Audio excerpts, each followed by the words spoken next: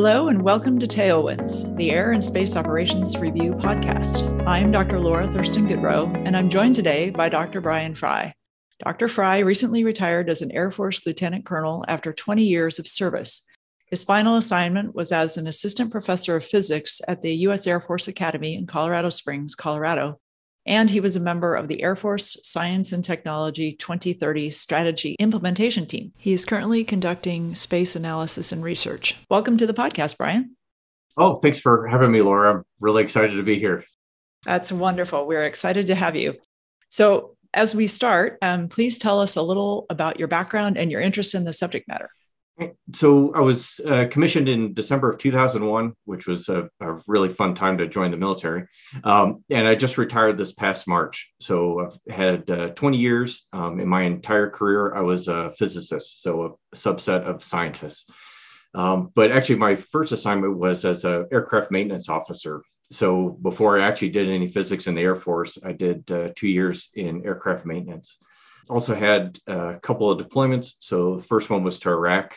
2005, 2006 for 6 months, and then another one to Afghanistan in 2007, 2008.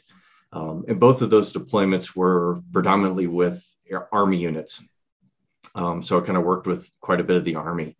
And what I found was, even though the vast majority of the rest of my career was in like traditional physicist assignments, either teaching or research or getting PhD, I found that the way I approached my physicist assignments were influenced quite a bit by my experiences on the deployments and aircraft maintenance, and sort of the lessons I learned from there and kind of took forward. So especially the Afghanistan tour, I think in my second article, I talk about battalion electronic warfare officers.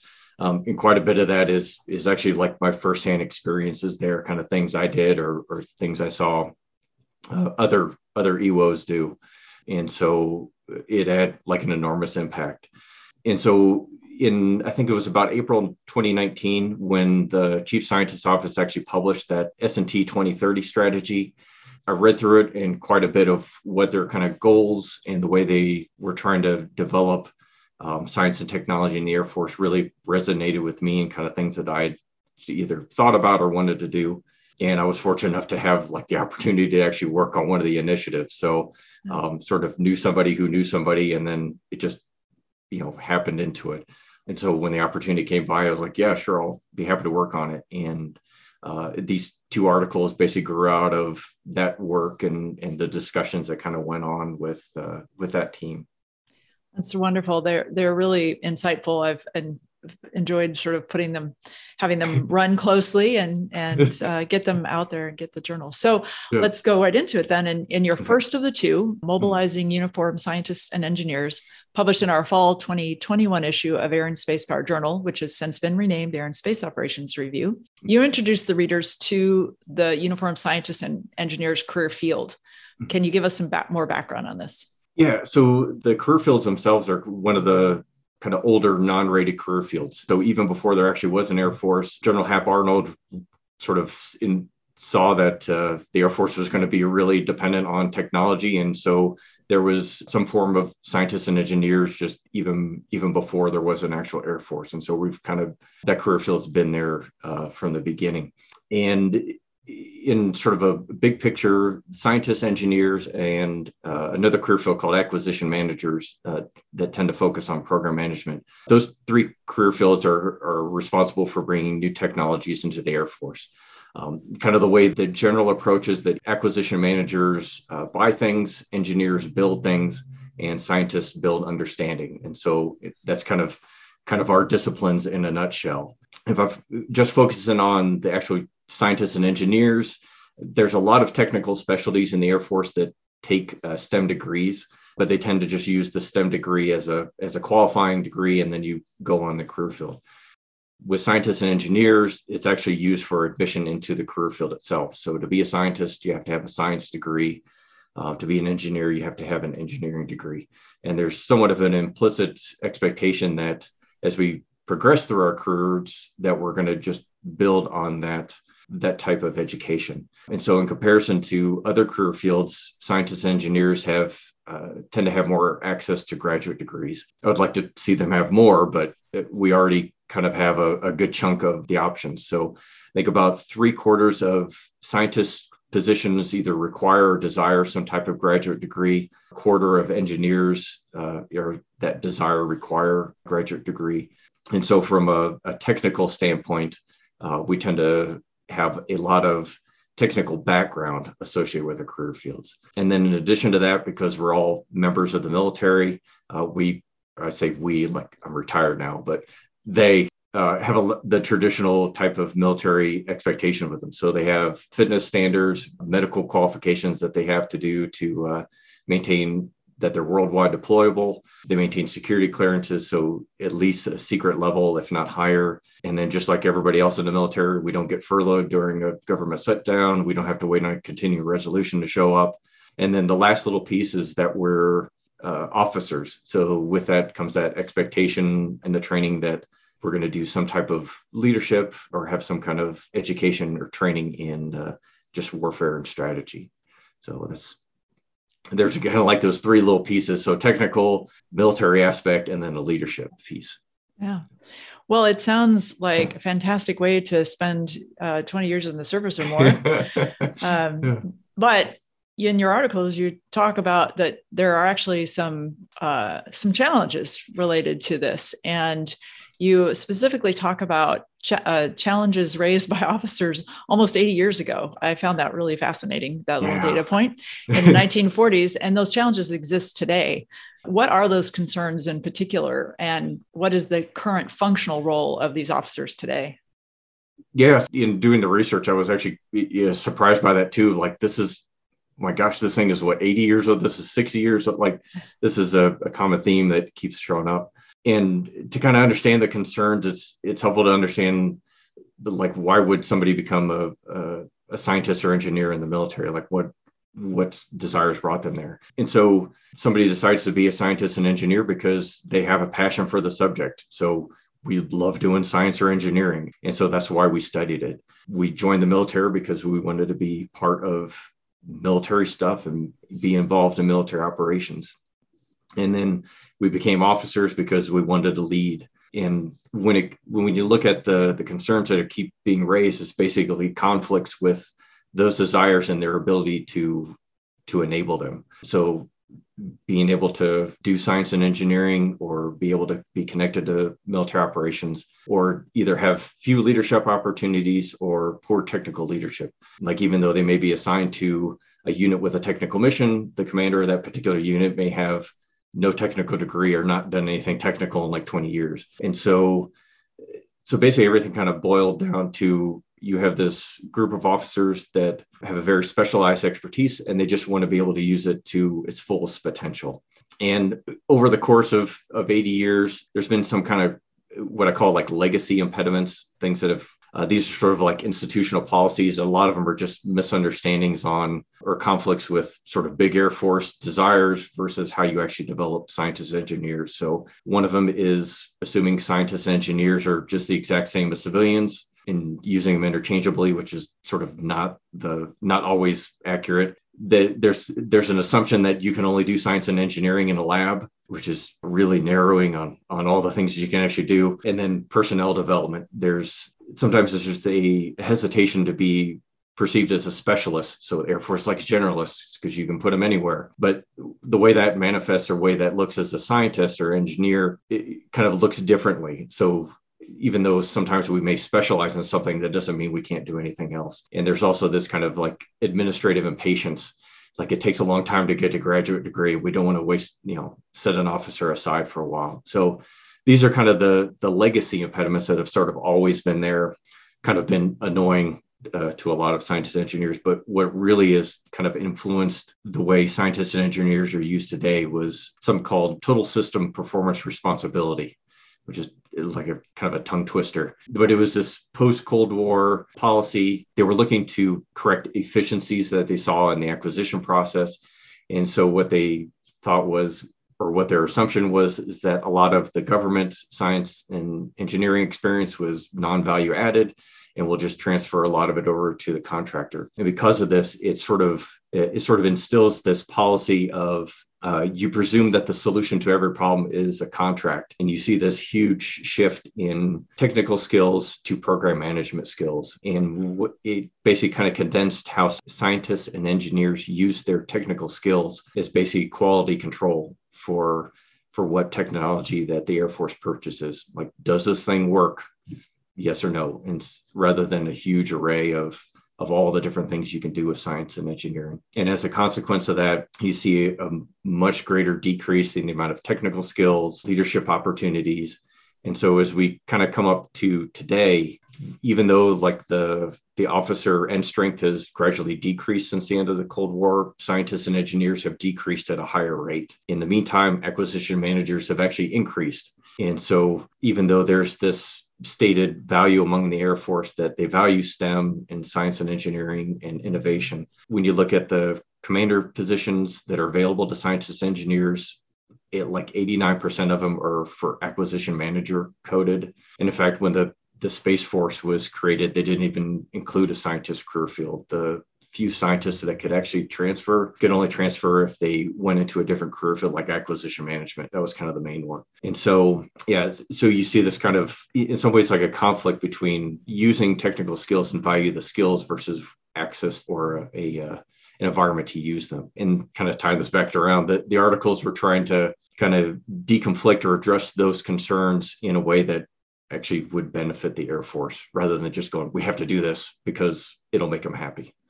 Right. And does that make sense? Yeah, it does. And so, and you write in your first article, you write that connecting what combat forces need with what technology can provide has been an enduring problem. So you kind of touched on this a little bit, but tell us more about how does better utilizing these officers' warfighting obligations, and you talk about creating, fielding, or adapting and employing technology. How does that address this? Clearly, it's a problem.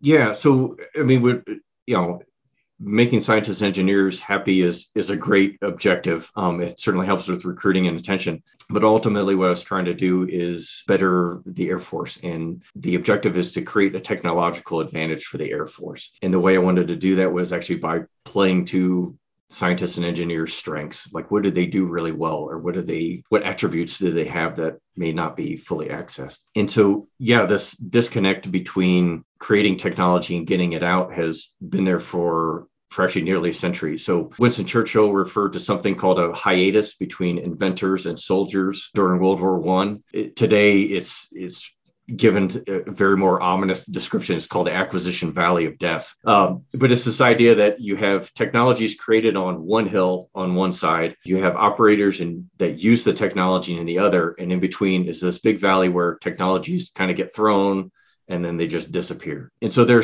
are a number of kind of initiatives that are trying to deal with this. A couple that come to mind, one is war tech. I think they sort of select certain programs and they sort of shepherd them across. I think another one is for some of the bigger programs, they'll have co-leads. So you have an operator and a technology expert, and they sort of share leadership responsibilities for a particular program. Another example I've seen is something called like a transition manager, which sounds like a traveling salesman, that he leaves the technology side, wanders over to the operator side and tries to sell his wares, like, please buy our technology. But like when you look at these initiatives, they all pretty much still focus on creating experts on each side. So you have technology and you sit on the technology hill, or you're an operator and you sit on the operator hill. And my idea with scientists and engineers is to put them right in the center. And so the place for scientists and engineers is in the valley of death. And so that's where at least where I think they should live and thrive, is in that kind of environment. So that ability to understand all the technical possibilities that technology provides, but also the operational realities that you're going to have to try to fit and solve, like what problems are out there, be able to link between those two. So they're meant to sit in the middle and then, go back and forth really quickly. And so what I was thinking with this kind of setup is it takes advantage of the scientists and engineers, advanced degrees, their expertise in technology, but they don't have to sit only on the technology side. That's kind of where they're kind of set in place today, is primarily on the technology side. But there's a lot of people already there. And so by putting them in the valley of death, you can actually take advantage of their deployability, their fitness, their ability to actually go to operational environments. And so what I kind of envisioned was these scientists and engineers like literally taking technology out of the lab and using it in real operations. So not just managing the transition, but physically and literally taking it out and using it. This is something me and other science and engineers did when we were in Afghanistan, sort of using this raw technology that was either very new or nobody had ever tried, sort of doing, for lack of a better term, sort of doing combat test and evaluation. And so if you want to know whether or not something works, that's pretty definitive. But this practice of a group of, or a specialty that actually takes this raw technology and uses it to see what works, what's needed, is sort of very rare. It's not standard practice. And that's kind of what I was hoping scientists and engineers could kind of fill that niche, is sit in between those and be able to go back and forth between technology and operations. And so getting back finally to your question about creating and adapting. So what I hope is when you put scientists and engineers kind of in the center there between the two hills, when you're trying to create new technologies, you have these scientists and then the military scientists and engineers that can actually assist creating better requirements. You know, what exactly do you need? What's just extraneous? They're closer to operations so they can actually see problems better. So some problems that, say, grunts have just gotten used to, they've learned to deal with, that maybe aren't big enough to bubble up to a general officer to write a formal requirement.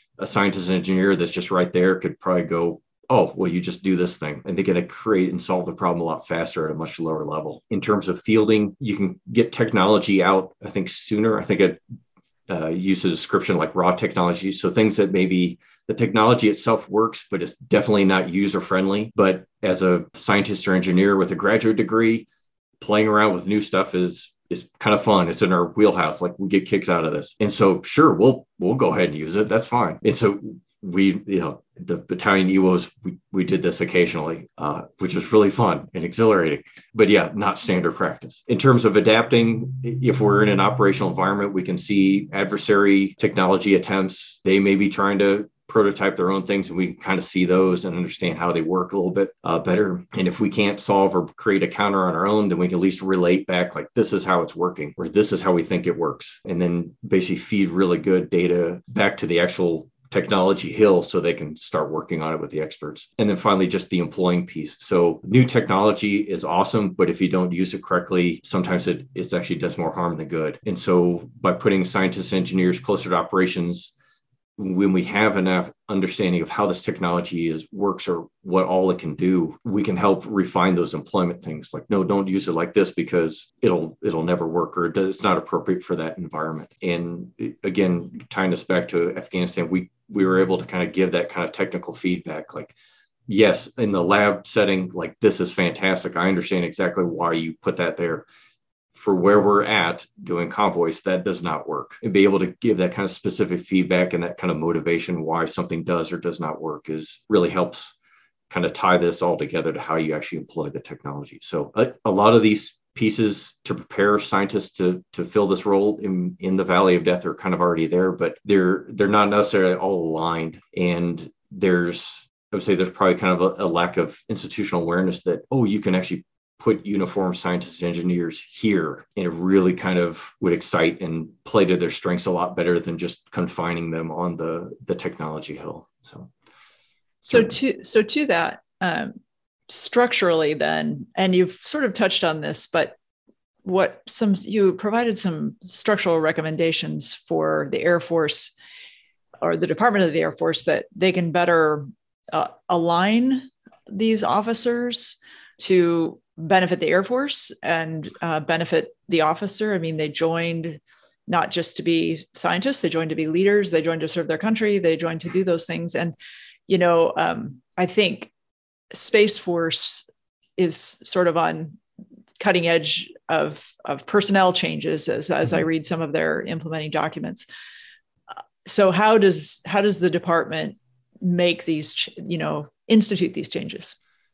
Yeah. So so in some cases, the fact that there are already a lot of pieces out there can be in some ways misleading. Like, oh, we've got stuff there. We're almost all the way there. But in some way, there's a conceptual aspect to it. Is what do we expect or what do we want scientists and engineers to do in comparison to the other type of technical specialties? And then once you define that, in my case, I defined it as in the valley of death, then you start to lead into, okay, how do you develop them to fill that role? And what kind of my approach to that, or the way I saw forward for that, is basically more doing, less watching. So something like there may be a reason that the Air Force doesn't want program managers to be in more of a doer role when they're managing contracts, but that doesn't really work for scientists and engineers in terms of how you build their skills. So something I learned when I was in aircraft maintenance is if you're actually trying to learn leadership, the best and sometimes the only way you learn leadership is by actually trying to do it, by leading people. So I might be given responsibility for a particular project, but the way I was actually learned leadership was when I actually had to lead people. Even if it meant falling on my face doing it, it's still that sort of practical experience. So taking what I learned in ROTC and other leadership classes and actually trying to apply it. And the same thing kind of goes for science and engineering, both in terms of technical skills and their leadership skills. So you want scientists and engineers to kind of continually be working on and doing science and engineering. So first off, you don't want to make sure that their existing skills don't get stale. So just because you got a STEM degree 2 decades ago, science and engineering is always pushing forward. And so what you learned 20 years ago may not be accurate. So you want to stay current. And there's also a need to expand your expertise. So even though my particular expertise is in astrophysics, I've spent a lot of time studying physics. As I've progressed out from my PhD and started working on other problems, though, I've learned other bits of technical stuff. So I've learned a little bit of chemistry, I've learned a little bit of engineering. And so, yes, even though we may start off specialized, by working on more problems, we become more and more general as we try to deal with these kind of more complex problems. So it's sort of becoming more generalized is one of the benefits to continuing to work on those skills. And then you also build a network of collaborators and other experts. And this is where like the technical leadership piece kind of comes in, where you start working on projects with other people, either as a team member or eventually leading different topics. So science and engineering is an inherently collaborative process. And so nobody knows everything. So you're almost always bouncing ideas or touching on different topics. So yeah, I may have learned a little bit of chemistry, but it's basically enough to realize when I'm out of my depth in terms of chemistry, and then I'm going to go talk to a chemist and not make something silly mistake. And the reason I kind of hope or want to have scientists and engineers do that more practical kind of work is a lot of times contract arrangements don't allow for a sufficient level of collaboration. Like there's kind of a separation between you as a manager and the contractor. And that also limits how much leadership you can actually practice because of the contract arrangement is too rigid. And so I guess what my vision for scientists and engineers would be is that they're given problems to solve rather than solutions to execute.